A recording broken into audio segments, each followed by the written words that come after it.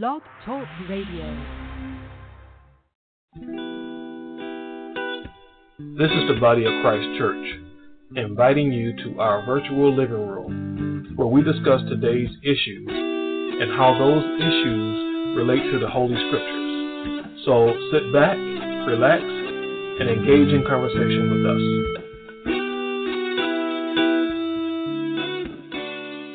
Good afternoon, and the Most High, in the name of Christ, bless you. I am Josiah, and welcome to our virtual living room, where we examine recent events and other topics as they pertain to the Holy Scriptures. We give all praises to the Most High in Christ, and we give thanks for God's generous mercy, grace, and forgiveness. At this point, I'd like to remind everyone that the chat room is open and available for your comments or questions. Today's topic has to deal with parenting. There's an article in a website, it's sfgate.com, is a product of the San Francisco Chronicle, and there's an article in there regarding the 10 most effective parenting practices, and we're going to draw from our article today to talk about parenting. I'd like to read just a little bit from the article. It starts off, it says, it's not easy to feel like a good parent these days. Every time you turn around, there's new information, a new study, a new book, a new expert telling you what you're doing is wrong. Parents today are suffering from information overload, and many are operating at furious speeds like little mice on exercise wheels, trying to keep up with the advice. You might start by disciplining your child using timeouts, and then you read a book and learn that sticking your child in a chair is punitive and harsh. So you opt for a gentler approach and try talking to your child about his habit of hitting friends. Then you watch a Dr. Phil show and learn that bad behavior should have consequences, and so you revert to timeouts using a 1, 2, 3 method. Then you read that you read about in a best-selling book, and then you go crazy.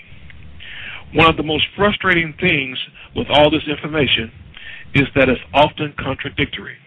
You'll read one book and learn the key to successful parenting is co-sleeping with your child because it helps you develop an everlasting bond. Read another book and you're told that you should sleep train your child, or else your child won't get enough Z's, and then he won't score as high on his SAT because children's brains develop when they sleep. And if your kid isn't getting 13 hours a night, well, then I'm so sorry. So that's going to be the topic of conversation today. We're going to draw from this article. We're going to go through the list of the 10 parenting techniques that are prescribed here. And we're also going to cover a number of the comments that were on this article, because I think that's where you're going to find the probably the most surprising information. And joining me here today in the virtual living room to discuss this topic, we have with us, first of all, our brother Kabar. Yes, shalom, brothers and sisters. Good to be with you. As always, giving all praise, honor, and glory to the Most High in Christ. And next we have our brother Kazakia. Hey, shalom to all the brothers and sisters on the panel. Shalom to all the listeners. Giving all praise to the Heavenly Father. Nice to be back. And definitely looking forward to dealing with this particular topic right here. Okay. And brothers, you've seen this article, but for the benefit of our listening audience, I'm going to go through this list of the 10 most effective parenting practices. And this list comes from the November-December issue of Scientific American, according to the article. Number one on the list is, and I want to mention, though, I don't know that these are prioritized. It doesn't say anywhere in the article that these were prioritized. But number one on the list is love and affection. It says, commenting, you support and accept the child, are physically affectionate, and spend quality one-on-one time together. Number two, stress management. You take steps to reduce stress for yourself and your child, practice relaxation techniques, and promote positive interpretations of events. Number 3, relationship skills. You maintain a healthy relationship with your spouse, significant other, or co-parent, and model effective relationship skills with other people. Number 4, autonomy and independence. You treat your child with respect and encourage him or her to become self-sufficient and self-reliant. Number 5, education and learning. You promote and model learning and open-mindedness for your child. Number 6, life skills. You provide for your child, have a steady income, and plan for the future. Number 7, behavior management. You make extensive use of positive reinforcement and punish only when other methods of managing behavior have failed. Number 8, health. You model a healthy lifestyle of good habits, such as regular exercise and proper nutrition for your child. Number 9, religion. You support spiritual or religious development and participate in spiritual or religious activities. Number 10, safety. You take precautions to protect your child and maintain awareness of the child's activities and friends. And these, brothers and sisters, are the 10 most effective parenting practices according to the November-December issue of Scientific American. Now, to the comments.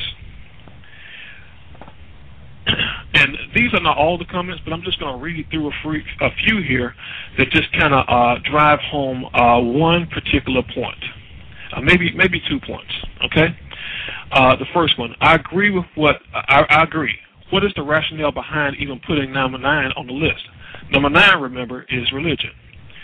Here's another comment. I agree with everything but number 9. Another comment. I strive for all of these except number 9. Another comment.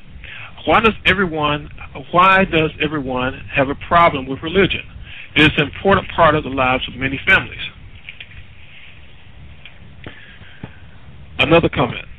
I agree with all of them and do have an issue with number 9. I believe we can raise our children to be good people without religion. I believe being a good person with morals and values doesn't need an organized religion to validate my family and our belief system. Now, brothers, you tell me, are these people onto something about this whole thing about religion? Are they actually understanding that maybe something about the way the scriptures is written, that you're not supposed to be a religious person and involved in all these different factions and denominations and sects and so forth? Is that what they're on to? Well, I believe,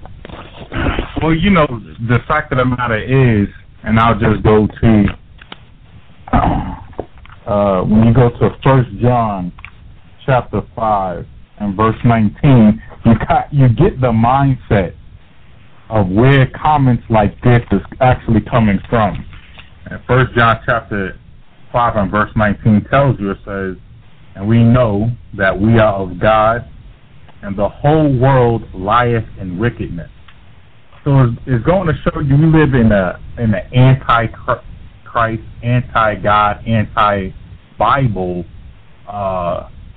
society, and that's global. Anywhere you are, any continent you may find yourself on, because of course in France, Germany, so on and so forth, it's against the law to spank your not France, but Germany, I believe Sweden and other European countries, it's against the law to even spank your children.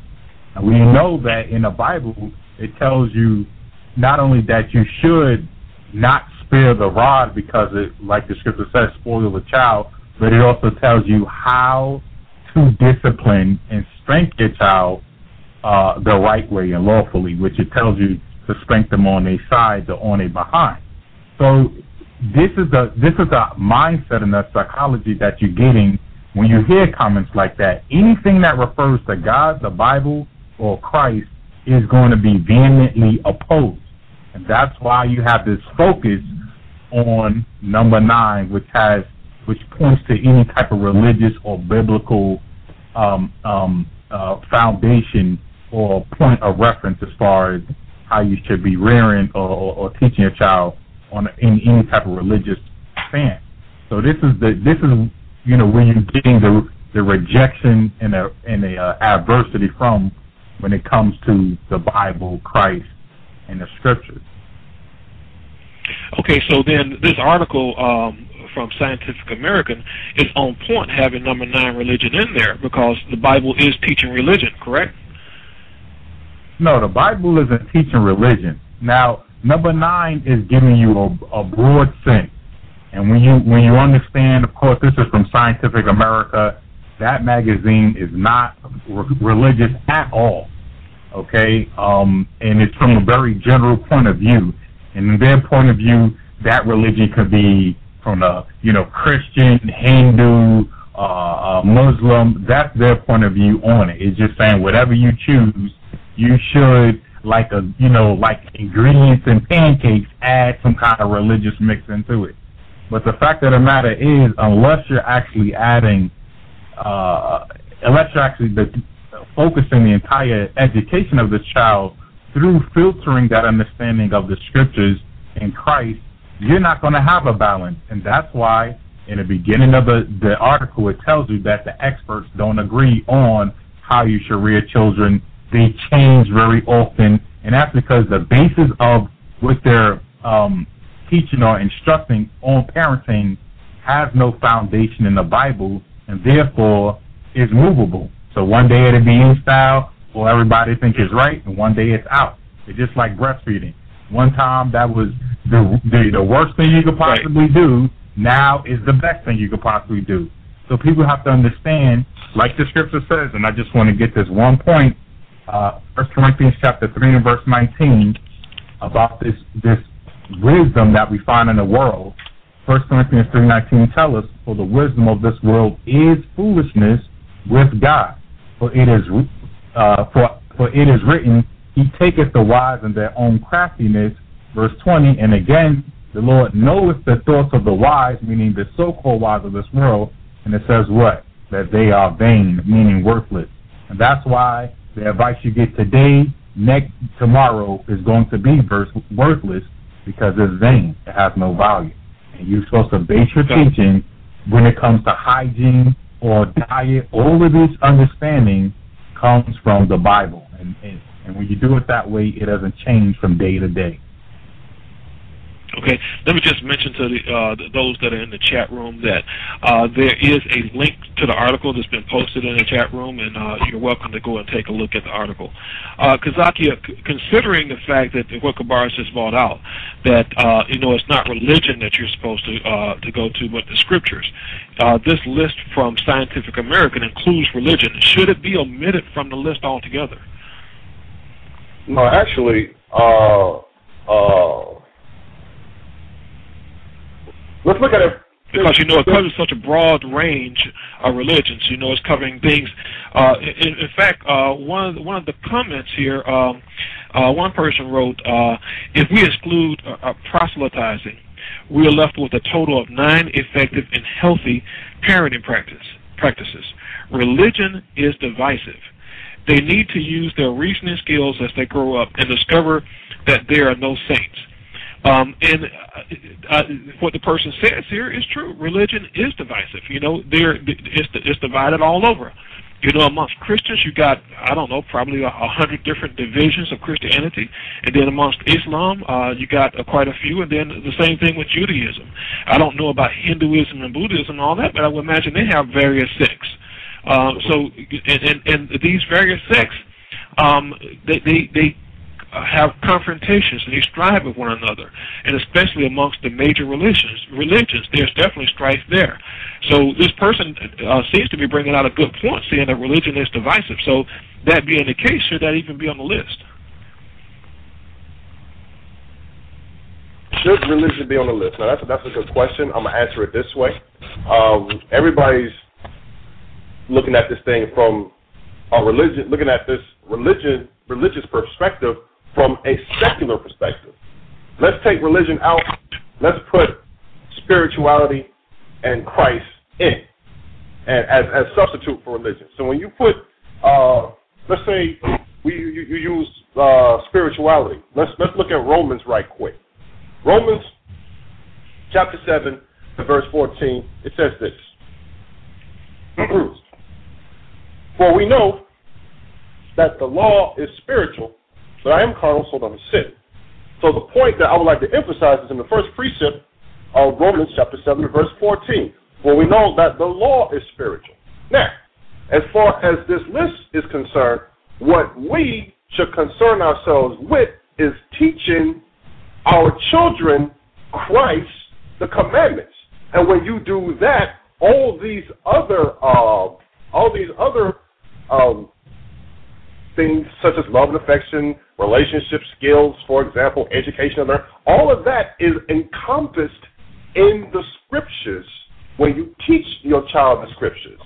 Okay? When I say scriptures, I'm talking about thus saith the Lord, out of the Bible according to Christ. That in itself is a difference different from quote unquote religion. Because the Heavenly Father never gave religion. He gave commandments, he gave ordinances, so forth and so on. He never gave religion. You can never look in the Bible and see where the Lord says, thou shalt be a Catholic, a Baptist, a Presbyterian, a Calvinist, a Lutheran, Hindu, Islam, etc., etc., etc., so forth and so on. But what you will read in the scriptures is, thou shalt love the Lord thy God with all thy heart, thou shalt not murder, thou shalt not kill, thou shalt not bear false witness. These are the things that should be first and foremost number one at the top of this particular list, despite the fact that it's Scientific America. Where is that scripture, brother? Y'all please help me out with that scripture where it talks about teachings of science falsely, so-called, things of that nature. But the overall point is what should be taught first and foremost is the scriptures, the commandments, Christ. That should be at the forefront and at the very top of this list. And if you don't mind, let's look at what the Lord says about teaching children. This is Proverbs chapter 22 and verse 6. Just right quick, Proverbs 22 verse 6. It says, train up a child in the way he should go, and when he is old, he will not depart from it. So the training that we as parents/adults are supposed to be given to our children is the training out of the scriptures, the teachings of Christ, the example of Christ. That's what we should be training. That's the true education, all right? I'm not saying that they're not supposed to go to school, but the foundation, first and foremost, of any child and his/her upbringing should be the scriptures and Christ. So now, Kazaki, I hear what you're saying, all right? But people listening to this are going to take in consideration that you have men that have studied children's development into adulthood, and they have gotten doctorates, and they studied this for years, and they taught this to people and so forth. These people are experts. Okay, so you're saying that these people that put all this energy into this, that somehow that they are wrong? What I'm saying is, before you had experts, before you had persons with psychology degrees and doctorates and these different titles of education and child psychology and child development, you had the scriptures. The Bible has been around long before the development of child psychology degrees, so forth and so on. So before you start, and excuse me if I put this, before we start leaning on our own understanding, which the Lord told us not to do in Proverbs 3 and 5, let's look first and foremost at what the Lord does say in this Bible. Let's look first and foremost at what the Lord does say in the scriptures concerning children. I just read one scripture. There are myriads, lots of scriptures that teach us about how we're supposed to interact with our children. It teaches us how we're supposed to be examples to our children. It teaches us how we're supposed to teach our children, what we're supposed to teach our children. All of that is in the scriptures. All of that is in the Bible. And as far as somebody with their opinion is concerned, this is Isaiah chapter 8 and verse 20. Brother, still bear with me, please. Isaiah chapter 8 and verse 20, where it says, to the law and to the testimony, if they speak not according to this word, meaning the Bible, it is because there is no light in them. So for any man with a master's or a doctorate, PhD in child psychology, child rearing, so forth and so on, if he is not speaking according to thus saith the Lord, thus saith Christ, out of the Bible, he doesn't have the Spirit of Christ in him. So it doesn't matter your degree, it doesn't matter your experience, it doesn't matter the titles that you hold. If you're not coming out of thus saith the Lord in the Bible, you're not coming at all. Okay. And now, Kabar, Kazaki is pointing to the Bible as the source for instructions on raising children. Okay, so that'll probably work for people that involve religions like Christianity, Judaism, even Islam, because even people involved in Islam refer to the Bible to gain guidance in some fashion. But what about people who don't, whose religion don't do that, like the Buddhists and Hindus and even the atheists? What are they supposed to do about raising children? Shouldn't they resort to taking into account what the experts say that you're supposed to do in regard to raising a child? Well, the fact of the matter is that the Bible, of course, you have the nation of Israel who was established as the Lord's chosen people, but the instructions out of the Bible is the instructions for all nations, all people, and they will be governed by that at the return of Christ. So the simple fact of the matter is, these instructions out of the scriptures the laws of God are supposed to govern everybody. It doesn't matter what nation or what particular people you come from. The laws of God isn't simply relegated to the so-called religious or the so-called those who follow the Bible, follow Christ, or the Israelites. These commandments, these laws, statutes, and judgments that were laid down by God were given to govern all of mankind, and they will do that.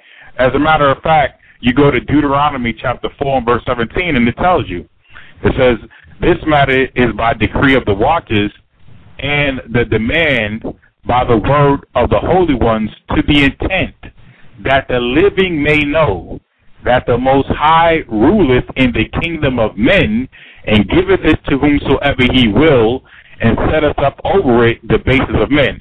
Now, I got to understand just some background. Of course, this is a prophecy in the time of Daniel during the reign of the Babylonians and the kingship of Nebuchadnezzar. The Lord is letting Nebuchadnezzar know, I rule the entire earth.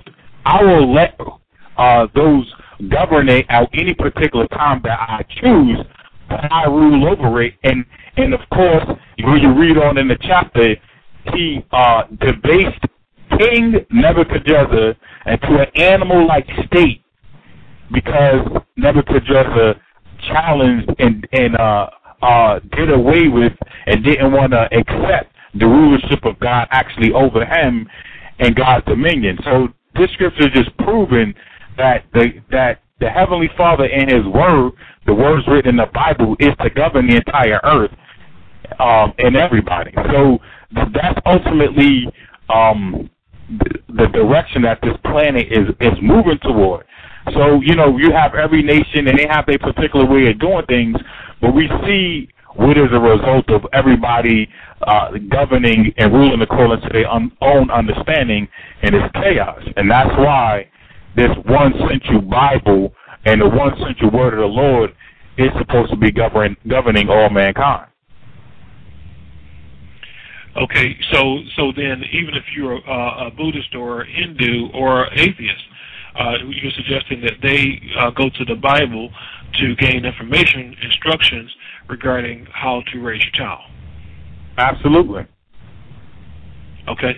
Now, Kazaki, you mentioned something about this list, and you mentioned that number 9, I think the way you put it is that you should probably substitute number 9, religion, with the scriptures. There's a comment here that talked about substitution, and it said, great list. I'm sure some people will take issue with number 9, but to them I would say to sub it with moral values. Do you think that's an appropriate substitution also, Kazakia? No. Because believe it or not, and I'm gonna be forward with this comment. Believe it or not, your moral values, like say for instance, I know me and you came up in slightly different generations, but the overall point is when I was coming up, and I'm almost positive when you were coming up, it was wrong to take something that didn't belong to you. Now I'm quite sure. I think that's still the case. So yeah, thank you. It's still the case. Now, when I was coming up, and I'm almost positive again. Here's another example. When you were coming up, it was wrong to be disrespectful to your parents, right? So definitely. When I was coming up, absolutely when I was coming up, right?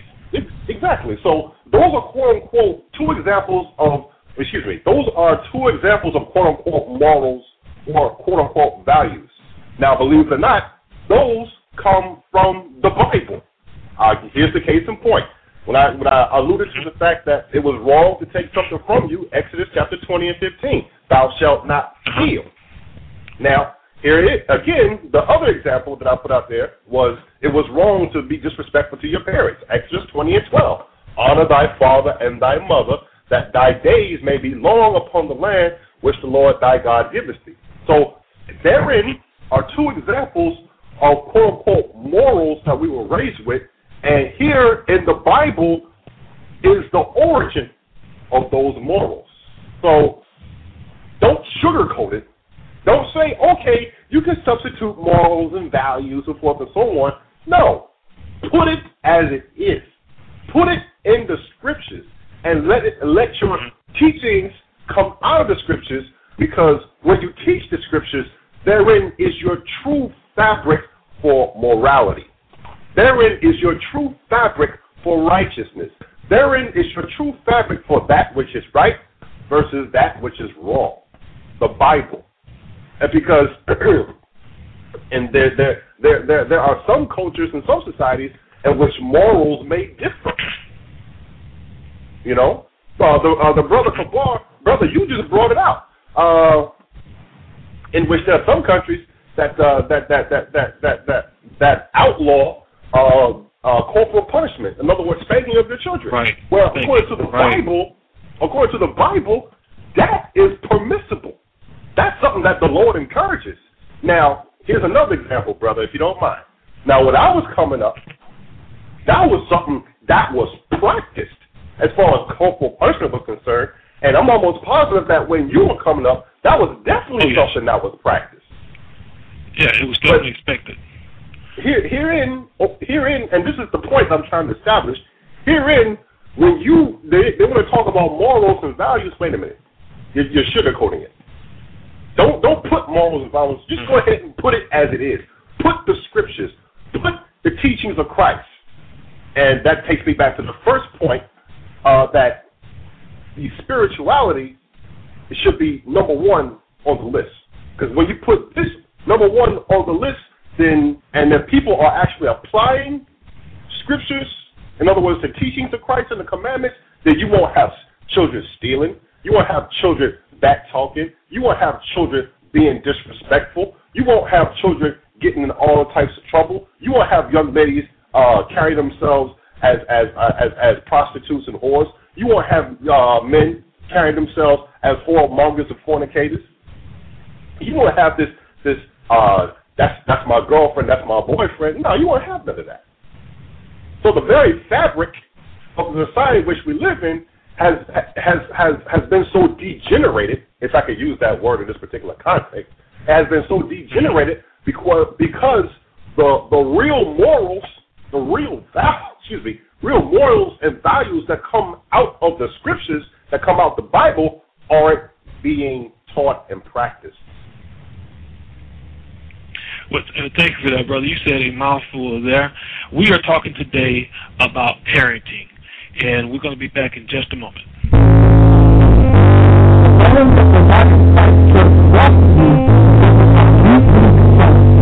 website for the channel is www.youth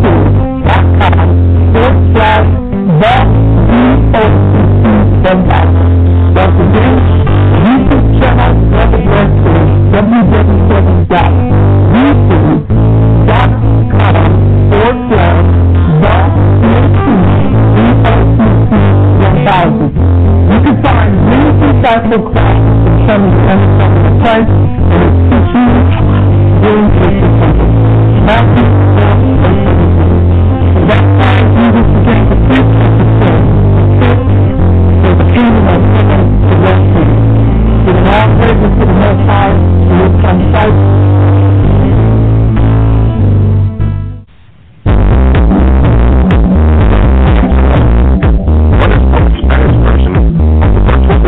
Presented by the Body of Christ Church every Saturday at 11:30 a.m. 4:30 p.m.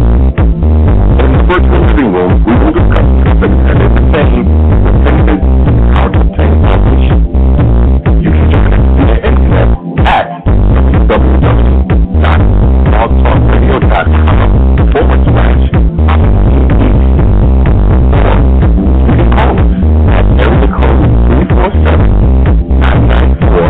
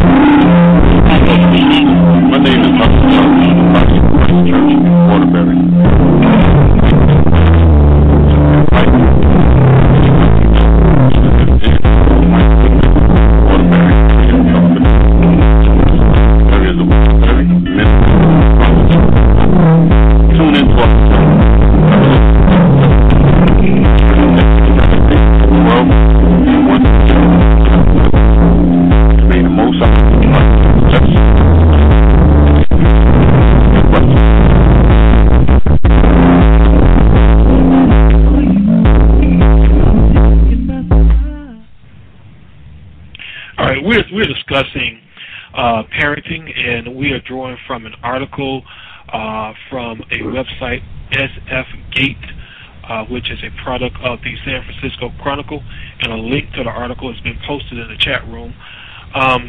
And this list is a list of 10, and one of the most glaring things on here for some people is that religion is on the list, and that's what we were discussing.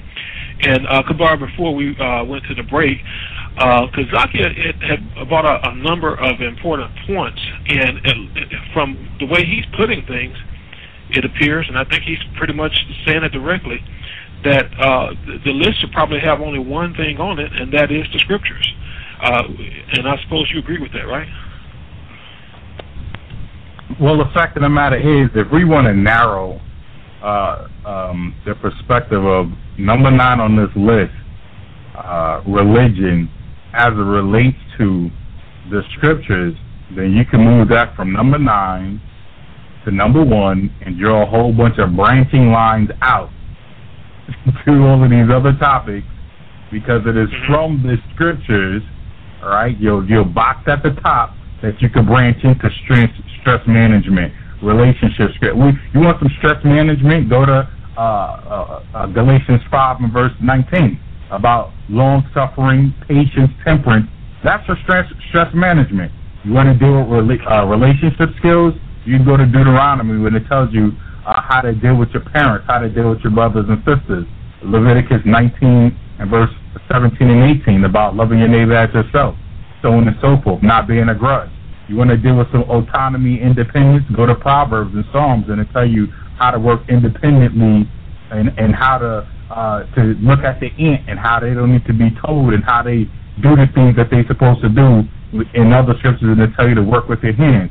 You want some education and learning, there's other parts of the scripture that deal with that. You want to deal with health, you got the Apocrypha when it tells you to have a care for your body, when it talks about having a care for your diet, it even goes into not eating too much, and you're not before next thing you know, you can't sleep at night from cold and things like that. And it goes into you want to deal with safety. It tells you what people to deal with, who not to deal with, how to carry yourself. So it shows you from the Bible you can get into these subsets of other areas where you have particular scriptures that give you particular and precise instructions on how to go about each one. And that's why you turn religion, if you mean the scriptures, up to the top, branch a whole bunch of lines out to these other subsets, and get particular detailed instructions out of the Bible on how to handle every one of those areas. Wow. Well, let me ask you, Kazakia, since the scriptures is the way to go. Is it in the scriptures a list of 10 or 5 or 20 things that you should be doing in order to properly raise your child? What things should someone be focused in on in raising their child? Would you mind asking that question? I want to make sure I understood exactly what you were saying. Would you mind asking that question again, please? Yeah, I started out by asking for a list, but I don't know that would be fair because I don't think that you could probably not think of a list of 10 or 20 things or whatever. But obviously the scriptures is the way to go. From what your brothers are bringing out, that is the way to go. Okay, so now the scriptures contain instructions on child rearing.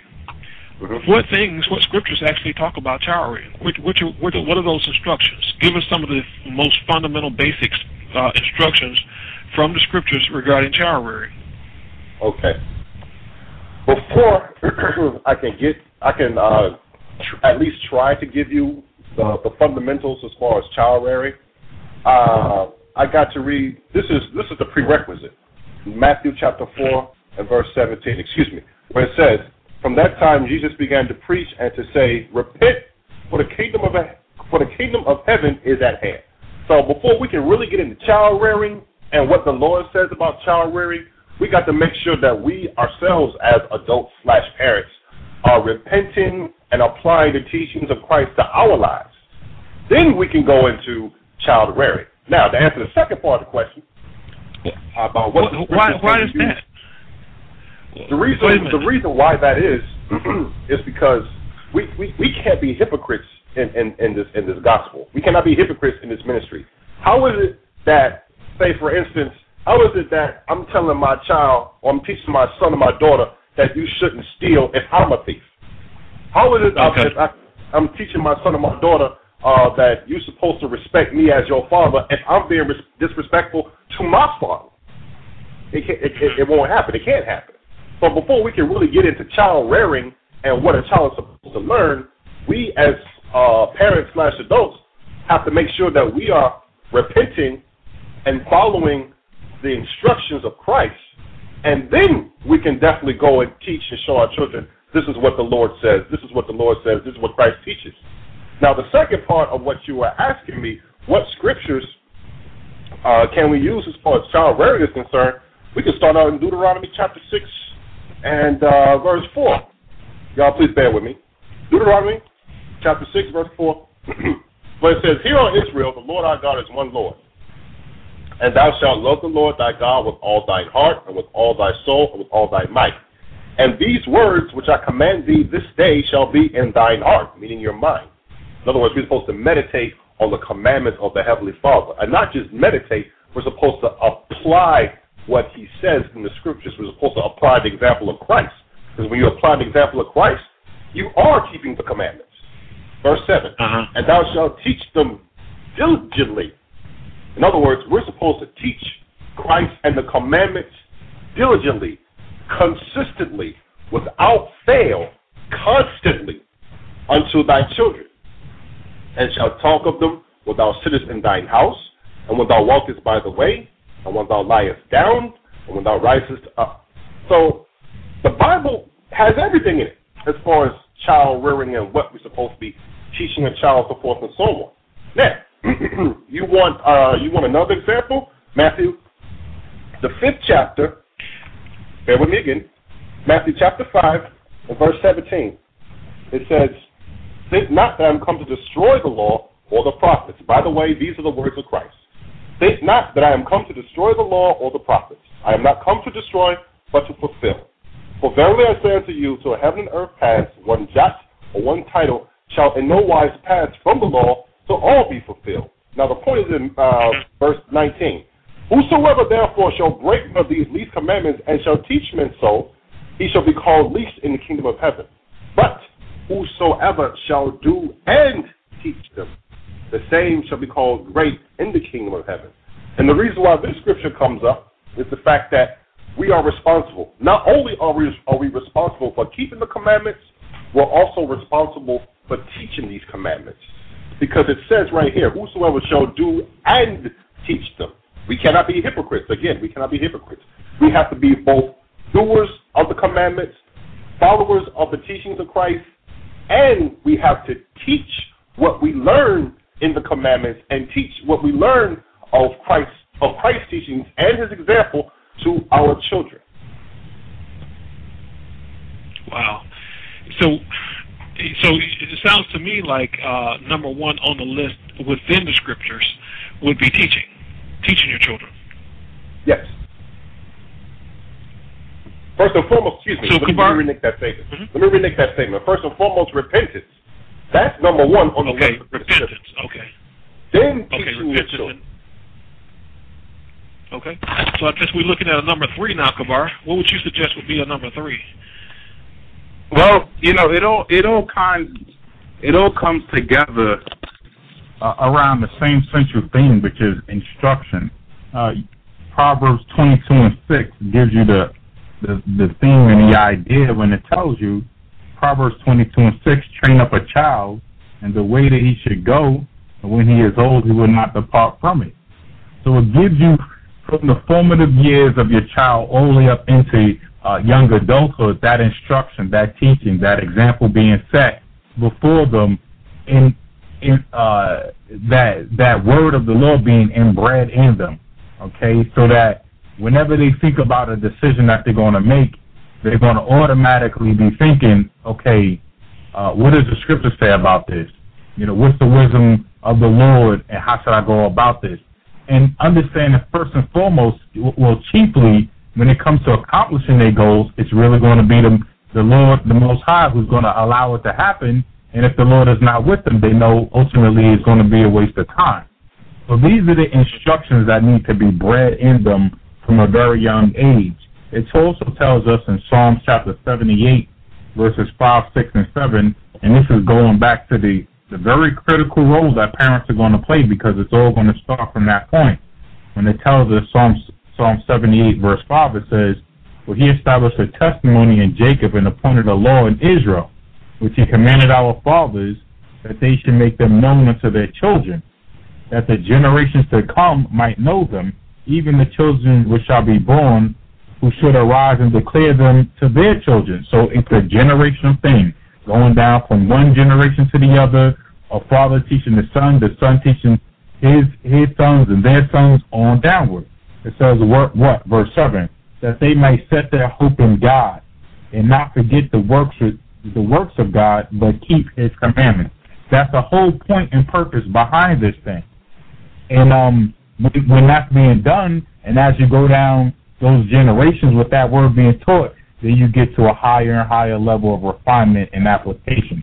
But also I want to go to, because if you want to move closer to a summary type form and just nuggets of wisdom and information when we look through the Bible, we can go to the book of Matthew, chapter 22. Book of Matthew, chapter 22, and verse 36 to 40. Right? As far as starting points, focal points, Matthew 22:36. Somebody asked him the same question. It says, "Master, which is the great commandment in the law? What is the focus? What should we really be paying attention to?" And this is the Lord Christ tells him. It says, Jesus said unto him, "Thou shalt love the Lord thy God with all thy heart," right? "With all thy soul, with all thy mind. This is the first and great commandment," because it sums up all of those that it sums up the summary that you get in Exodus the 20th chapter with the Ten Commandments. It's even summing that up. And then it says what? Verse 39, and the second is like unto it, thou shalt love thy neighbor as thyself. It says, on these two commandments hang all the law and the prophets.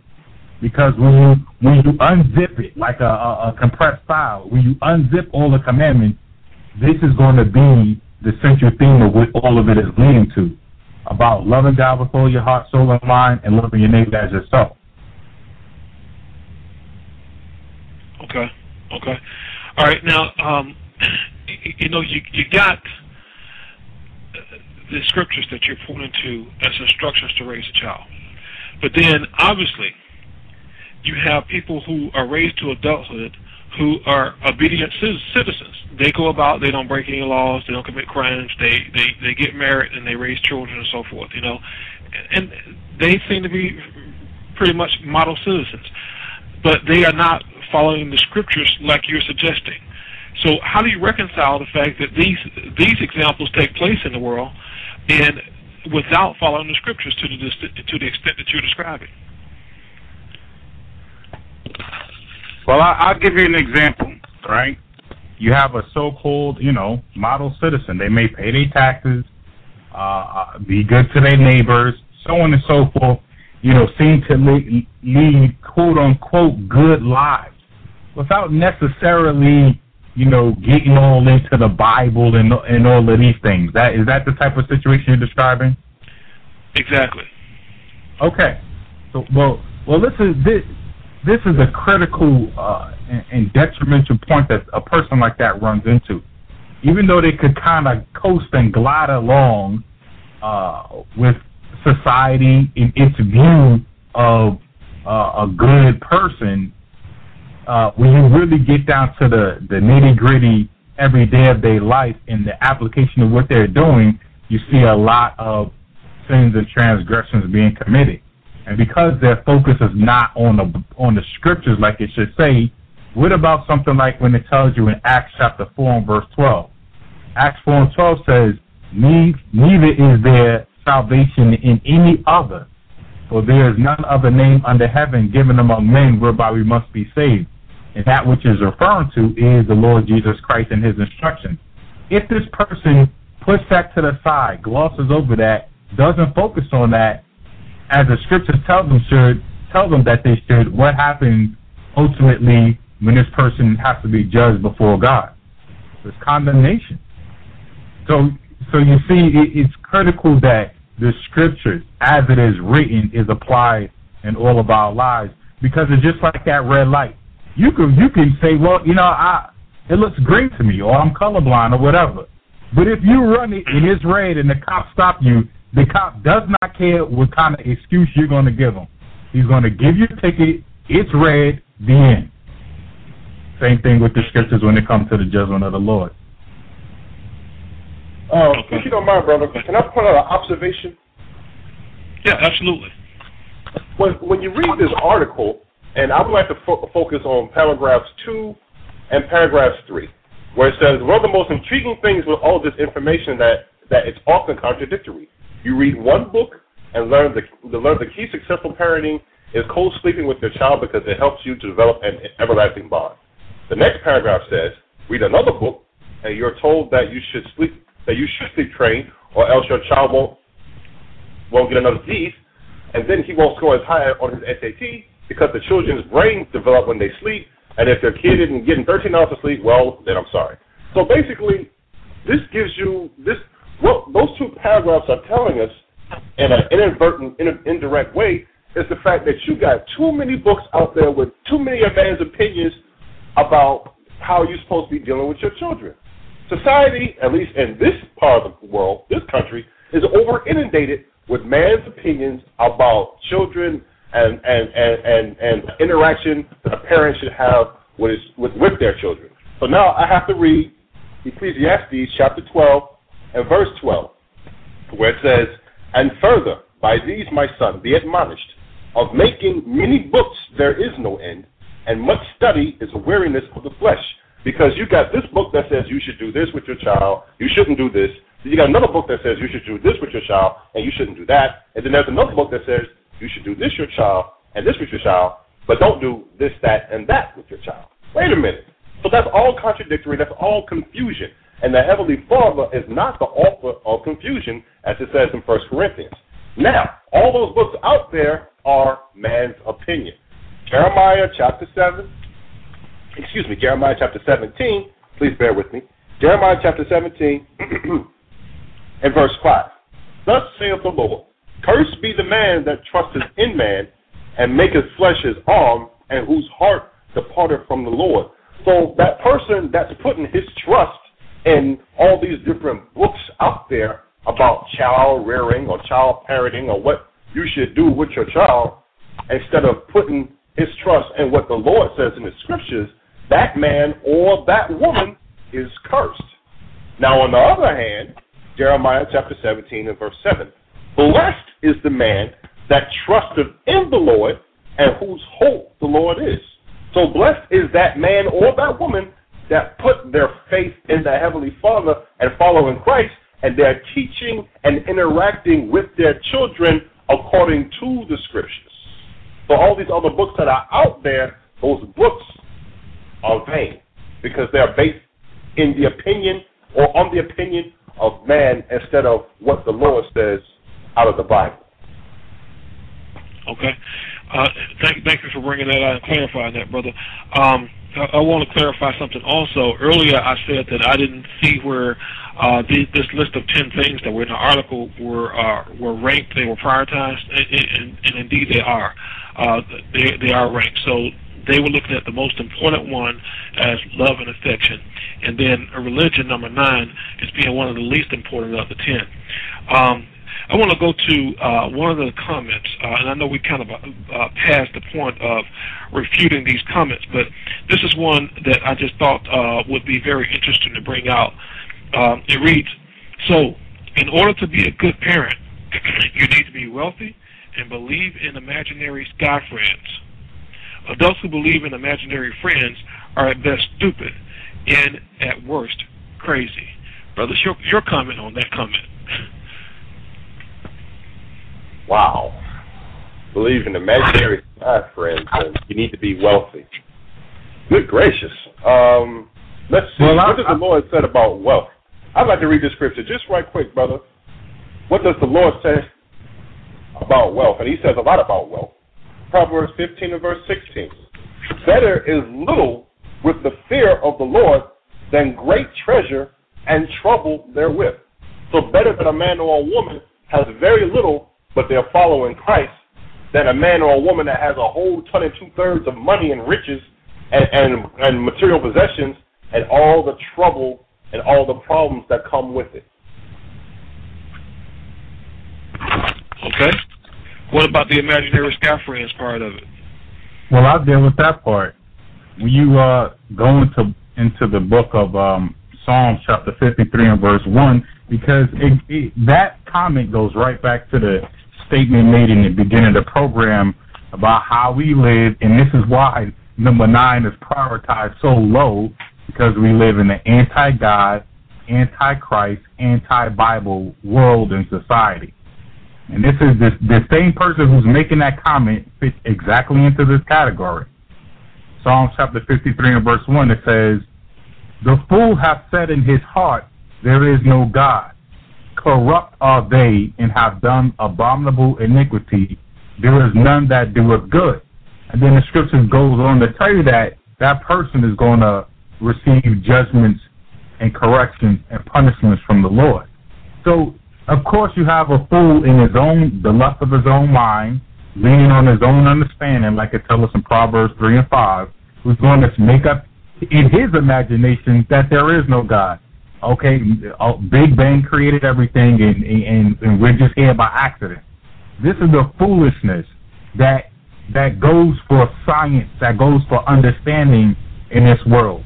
And I'll quote that scripture that the brother brought up earlier in 1 Timothy chapter 6 and verse 20, and it says, O Timothy, keep that which is committed to thy trust, avoiding profane and vain babblings. That's what the man did who made that statement. It was a profane and vain babbling. It says what? In opposition of science falsely so called. That's where the basis of he feels his argument is, in science. But it's oppositions of science, falsely so-called. And ultimately that person is just going to, if they don't repent, bring damnation on themselves and to anybody else who listens to his foolishness. Okay. Now, we do understand now that this list is prioritized. Now, when you start talking about the things that are in the scriptures that you're supposed to do in regard to raising your child, should that be prioritized? Is there a priority? Some things you're supposed to do first to put more emphasis on, and other things that don't require as much emphasis.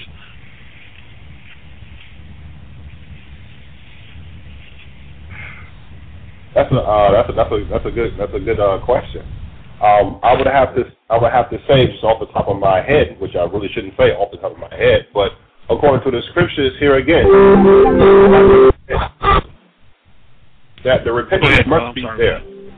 The repentance must be there, and if there is a two-parent household, a man and a woman, that man and that woman in that marriage, in that relationship, it has to be founded in Christ, in Christ's teachings and the commandments, so that there's that order, there's that family structure in which the man is at the head of the household, the woman under the man in Christ, and then the children subject to the parents, and the parents subject to Christ.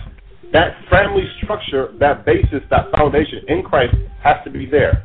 And afterwards, then you've got a double-edged sword, because you've got the husband, the father, and the mother on the same accord, teaching and dealing with the children, both of them, out of the scripture. Okay, Gabar, same question to you.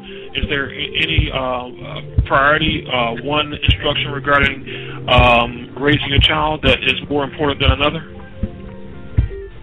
Well, I can only, with that foundation that the brother already laid with the proper family structure, I can only say the same thing Christ told us in Matthew 22:36 about the main thing you should focus on with your child and teach them over and over, or remind them is that they should love the Lord thy God with all their heart, with all their soul, with all their mind, and that they should love their brother as themselves. That's the focal point of what should be taught. All right, brothers, very, very good program. Thank you so much for bringing the enlightenment from the scriptures to this topic of parenting. And I want to thank those who participated listening into the program, and those that have been in the chat room, and to those that might listen in the archive. But most of all, our appreciation and gratitude goes out to the Most High in the name of His Son, Christ. Until next time, Most High in the name of Christ bless you all. Shalom. Brothers and sisters, thank you for visiting with us in the virtual living room of the Body of Christ Church. You can visit our website at thebocc.com, or you can email us at bodyofchrist@newreach.com, or call us at 877-871-1712. Until our next visit, the Most High in the name of Christ bless you. Shalom.